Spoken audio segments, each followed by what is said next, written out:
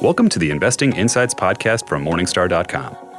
Every day at Invesco, they bring together ideas with technology, data with inspiration, and investors with solutions. Find out more at Invesco.com/together. Invesco Distributors, Inc. This week on the podcast, equity analyst Eric Compton highlights bank dividends. Vanguard's Rich Powers discusses what drives fund flows into ETFs. Equity analyst Scott Pope explains what makes United Rentals attractive. Jeff Holt provides guidance on choosing the right target date fund. And analyst Eric Jacobson shares our favorite Core Plus bond funds. Let's get started. First, equity analyst Eric Compton highlights bank dividends.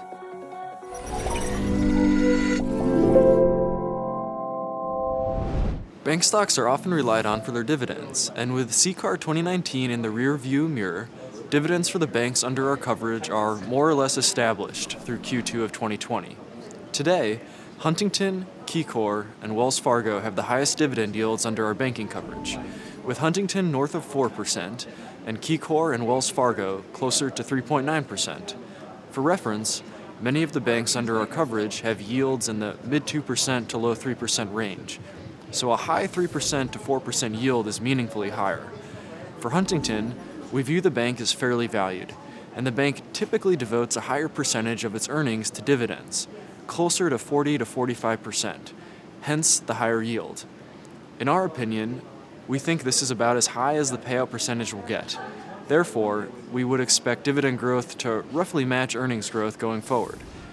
For Wells and KeyCorp, the higher dividend yield is at least partially due to, in our view, the undervaluation in the stocks. Wells and KeyCorp have been two names we have viewed as undervalued for essentially all of 2019, but both stocks are closing this gap. With a fair value estimate for KeyCorp of $21 and a fair value estimate for Wells Fargo of $57, the dividend yields may fall just under half a percentage point for each if they can close what we view to be a valuation gap. But shareholders in this case would be rewarded with share price appreciation and dividend yields which would still be in the mid 3% range. In general, with dividend payout ratios in the 30 to 40% range for most of the banks under our coverage, we view current dividends and payout structures as stable, meaning we view it as unlikely that the dividend payments would come under threat in the event of a downturn, with banks instead being able to adjust their share buybacks in response to earnings pressure. Now, Vanguard's Rich Powers discusses what drives fund flows into ETFs. Hi, I'm Christine Benz for Morningstar. Are most investors buying total market ETFs and calling it a day, or are more finely tuned ETFs getting their attention? Joining me to discuss the exchange-traded fund landscape is Rich Powers. He's head of ETF product management in Vanguard's portfolio review department. Rich, thank you so much for being here. Thanks for having me, Christine. Rich, let's talk about fund flows from Vanguard's perspective. From where we sit at Morningstar, it seems like we're observing most of the assets just going into the big building block total market index trackers. Is that Vanguard's perception as well? It is. Actually, if you look more broadly in the industry, that tends to be the case. But if you zoomed in on Vanguard's areas of cash flow interest this year, what you're finding is the total market funds, be it VTI, which is the U.S. equity market, or BND, which focuses on U.S. investment-grade bonds, or even BNDX, which focuses on international fixed income. Those have been very popular, along with VU, which tracks the S&P 500. The international fixed income cash flows are kind of interesting in light of the interest rate environment we find ourselves in. Very low yields, negative yields in some cases. That's right. And what we take from that is perhaps that investors are starting to appreciate the benefits of diversifying their exposures across different yield curves, so removing some of the home bias that you see in fixed income portfolios. Okay. So let's get back to this interest in sort of the total market trackers. Do you think let's talk about what's driving it. Is it that advisors are saying, I'm not going to monkey around with large growth, large value, et cetera. I'm just going to get U.S. equity exposure with this single building block? What are the forces that you think are driving the interest in the very basic products? I think it runs the spectrum. It depends on the investor type that you're talking about. I think there are some advisors who are saying, I don't want to kind of carve up the marketplace. Give me a simplified portfolio, and the totals actually allow them to do that and spend their time on other value-added activities on behalf of their clients. Others might be starting with those products as the core and then complementing them with perhaps a factor strategy or tilting towards corporate bonds, but using that as the core of their portfolio. I think the other thing you can't argue against is cost. And so if you look at the expense ratios for these building block portfolios, they're all low single digits. And in many cases, the spreads are a basis point. So the total cost of ownership for these types of products is incredibly low today. Okay. So speaking of costs, I want to talk about commission-free trading in the ETF space. It seems like all of the barriers have broken down. Are you concerned about the commission-free trading environment maybe stoking investors to trade more than they should? Yeah, it's really exciting. Actually, the commissions have been reduced across so many different platforms. It's something that we probably started about a year ago when we made commission-free investing available for all ETFs on our platform. I think a concern that folks have articulated is that the lack of a speed bump, the commission, will invite investors to embrace some bad activities, right? So trading a little bit more. We've actually looked at the level of activity on our own platform the year before we went commission-free relative to where we've been the last year or so. And there's been no discernible change in terms of trading activity. On average, an investor is making 6 transactions in ETF, and most of those are actually them adding more to the existing ETF versus them trading from one to another. And so the before and after experience for those who are on our platform tells us that commissions being removed didn't invite them to take on some of those activities that are going to harm their long-term results. Okay. So another question I'd like to cover with you, and it's a big one, but as we've seen this gusher of flows going to ETFs and in traditional index funds, a question is, at what point will indexing be too large? Are we close yet? Let's get your perspective on that question. Yeah, I would argue that indexing isn't big enough at this point, be it in a mutual fund or an ETF. If you just looked at the U.S. equity market, index assets, call it about a third of all industry assets are in a passive strategy. If you looked at fixed income, less than 5% of industry assets are in passive fixed income. And so in both cases, active managers represent the vast majority of the assets. And if you zoomed in on trading, the numbers become even more compelling in saying that indexing isn't very large at all. Less than 5% of all trading activity in the market is driven by index equity ETFs. And so this notion that index ETF cash flows or index fund cash flows are harming price discovery, the data simply doesn't prove that out. Okay. So it sounds like you still think ETFs have room to grow. I'm guessing you do. But let's talk about how, in what other ways you expect that the ETF landscape will look different 5 years from now versus where it is today. Yeah, I think there's a couple of things that are really interesting around what's going to happen in the ETF industry. We've done some studying of this over the last couple of months as to how do we think the world's going to unfold. I think you'll see more and more investors using ETFs. So we looked at a couple different studies and ETF usage across different client types. Less than 20% of all registered investment advisor assets are in the ETF structure. If you looked at broker-dealers, the number is closer to 10%. So this idea that advisors use ETFs almost exclusively in their portfolio construction, a bit of a myth, right? Because only 80%, only 10 or 20% of their portfolio construction is in ETF, so more headroom for them to grow there. And then if you zoomed in on the individual investor, I think they're just getting started in terms of ETF adoption. That less than 10% of individual investors use ETFs in terms of in their portfolios. And so I suspect what we'll see with ETFs is not so much the complexion of the industry evolves, but rather the buying base will be very different. Okay. So another thing that I've been thinking about is just investors are buying index funds, total market trackers. Performance has been very good, especially if you look at sort of the U.S. total market index. Are you concerned that maybe some investors have unrealistic expectations about the product? Is that something that worries you? We were less concerned about that. We've been offering index products, be it funds or ETFs, for 40 years now. And what we find is that index investors tend to be much more long-term and more likely to not take action during environments when the market gets bumpy or even market returns are negative. In fact, actually, if you dialed the clock back 10 years ago, one of the great catalysts for greater ETF adoption over that period of time was index funds providing market-like returns while many active managers struggle to deliver there. And so to the extent that there's another challenging market environment, that might actually be a further catalyst for investors looking at index funds or ETFs as a solution. Okay, Rich, great to get your perspective. Thank you so much for being here. Thanks for having me. Thanks for watching. I'm Christine Benz for Morningstar. Watch all the Morningstar content you love from your living room. Download the Morningstar Roku channel and get up-to-date independent insights on today's markets. Be comfortable. Be informed. Now, equity analyst Scott Pope explains what makes United Rentals attractive.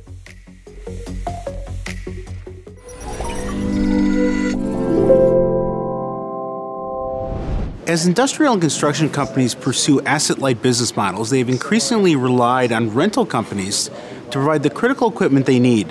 One company, United Rentals, has emerged as a clear leader in the equipment rental industry with 13% market share of the growing $55 billion North American market.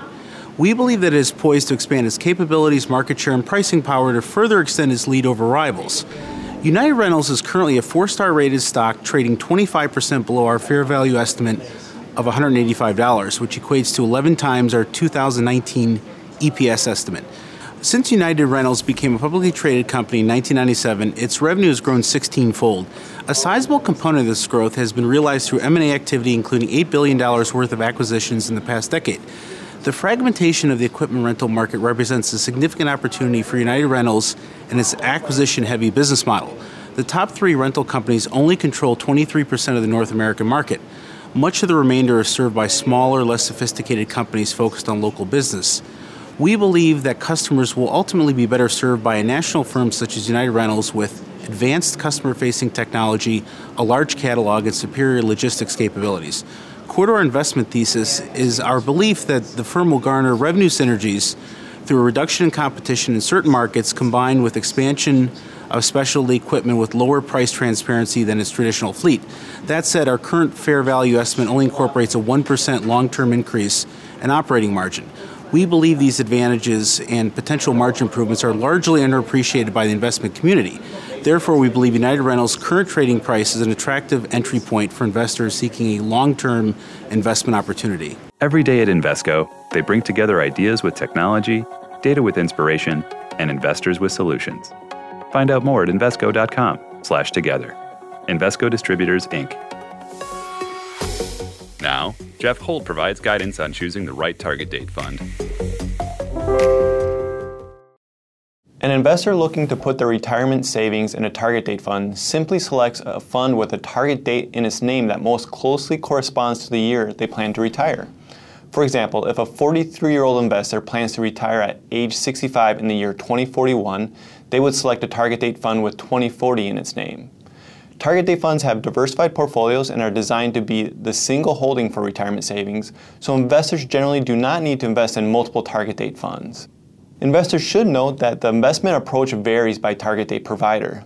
And while target date funds are meant for investors who want to hand over the asset allocation decisions to professionals, there's a few things that investors can peek at to build their confidence in their choice.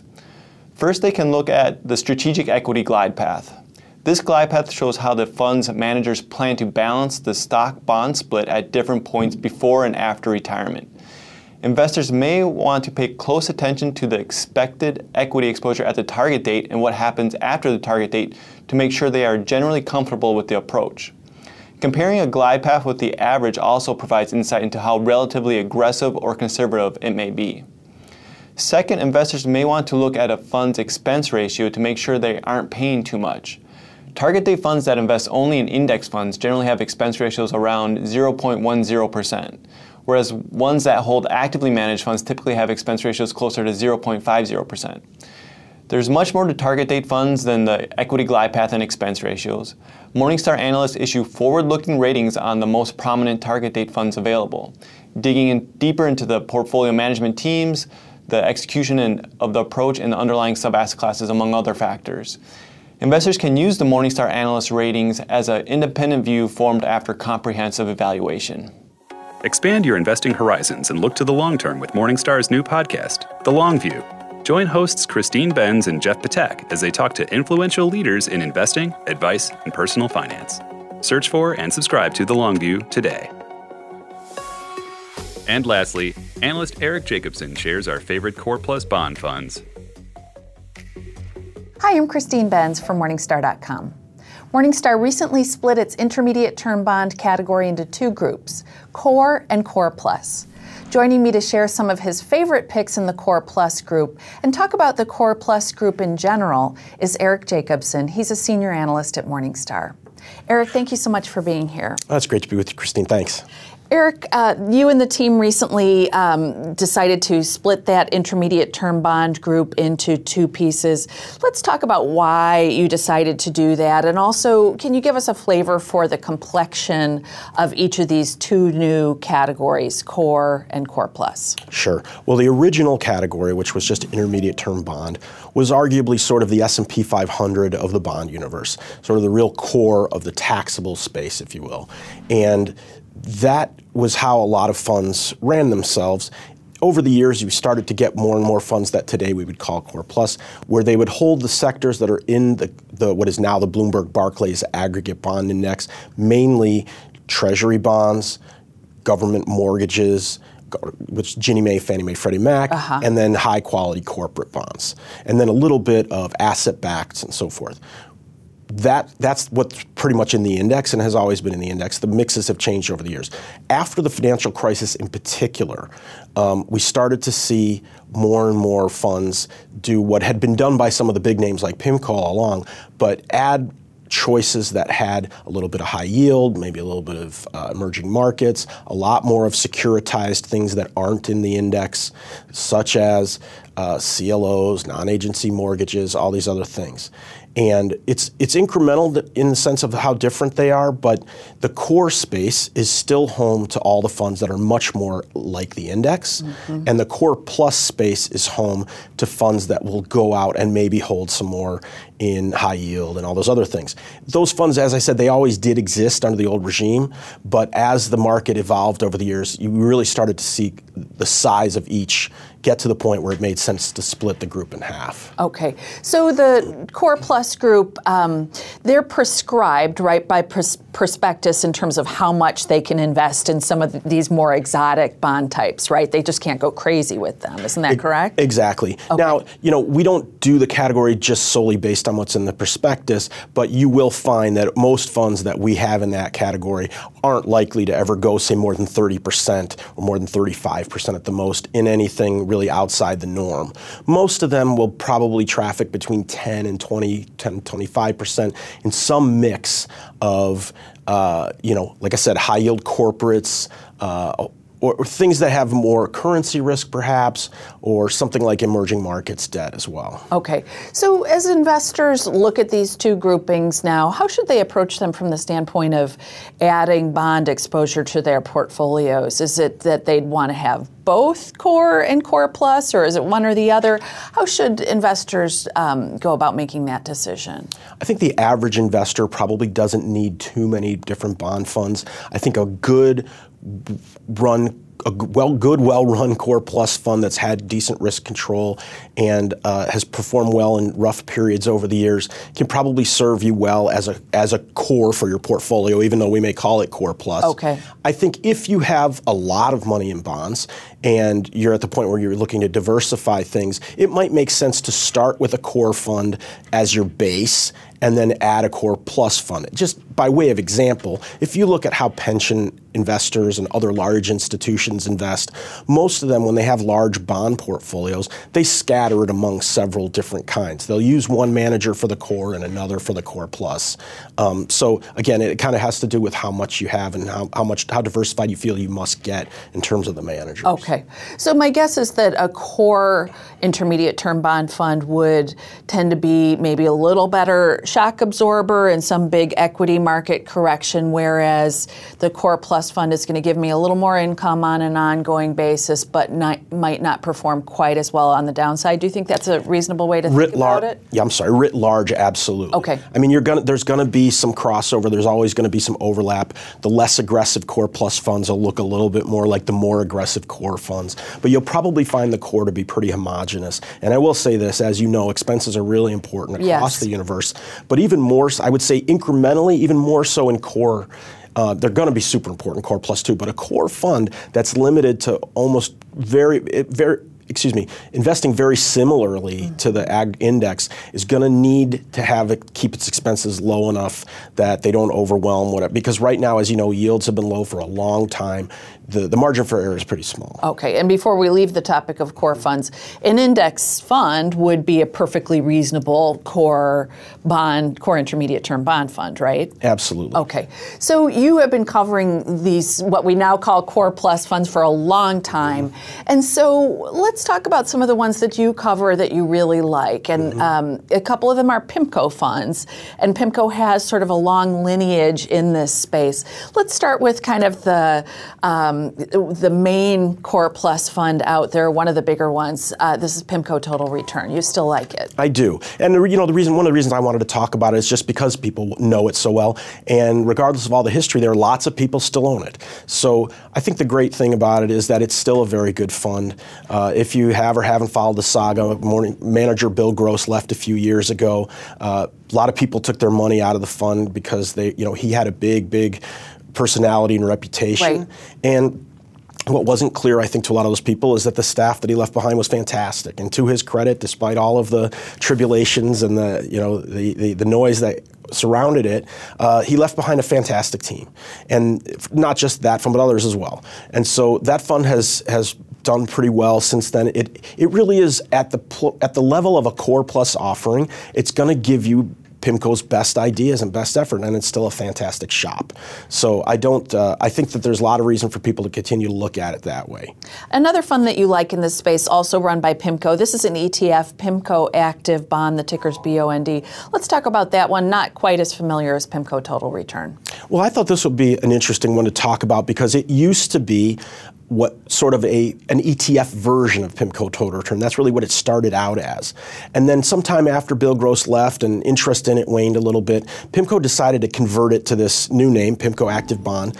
And they took off the old managers who were all very good, and they added 3 new ones. One of them was a fellow by the name of Jerome Schneider, short-term specialist, Dan Hyman, who's a mortgage specialist, and David Braun, who comes from more of an income perspective. He has a lot of history in long-term liability investing. And so what's interesting about that is it's a little bit more aggressive in some ways than the more basic version of the fund. But I would call it almost like a PIMCO Income Light. And PIMCO Income, as you may or may not remember, is a much more aggressive version of PIMCO offering in the sense of it holds a lot of non-agency mortgages and things, and it's in our multi-sector category, which makes it quite a bit more aggressive than a regular Core Plus fund. This one does qualify for Core Plus, but it's got a little bit more freedom than a more basic fund, and it's interesting, and it's had a good record so far. And the main thing is that we really like the managers and think that this is a very interesting offering. And costs are reasonable? Costs are reasonable. Okay. Another one you like is PGIM Total Return. Let's talk about that one. Not a PIMCO fund. Not a PIMCO fund, absolutely. So PGIM is the new branding name for a group that used to be it's still part of the Prudential Insurance conglomerate, but PGIM is its own firm, and then PGIM Fixed Income runs this offering. It's actually a huge organization, but because they've been sort of behind the scenes and institutional and insurance and so forth, a lot of people probably don't know who they are. What I really like about this fund, though, in addition to the fact that it really is sort of team managed in a way that I think a lot of other firms give lip service to, this is a very, very team managed fund. They have a lot of resources. They've got very, very big analyst teams, a lot of history in corporate investing, as you might expect from a firm that focuses a lot on insurance money, for example. But one of the things I also really like is their risk controls are very well thought out, well designed, and sort of act as great backstops. And part of the thing that I really like about them, and other firms do some version of this, but they do a really good job of explaining this is how much risk we want to take. And these are the different risk factors we're going to use. And if we decide to take a lot of risk in one area, we're not going to take as much in the other because that'll push us up against our limits. And they're really good at elucidating what those are and keeping people aware of where they are in that mix. And you get what you know what you're going to get. You get what you pay for, but you get what you've been sold. You get what you've been promised when you buy this fund, and they've done really well. Okay, Eric, it's always great to get your perspective. Thank you so much for being here. I'm glad to be with you, Christine. Thanks for having me. Thanks for watching. I'm Christine Benz from Morningstar.com. That does it for this week's Investing Insights podcast from Morningstar.com. We hope you've enjoyed our program, and we welcome your feedback. Please send your comments and questions to podcast@Morningstar.com. From everyone here at Morningstar, thanks for listening.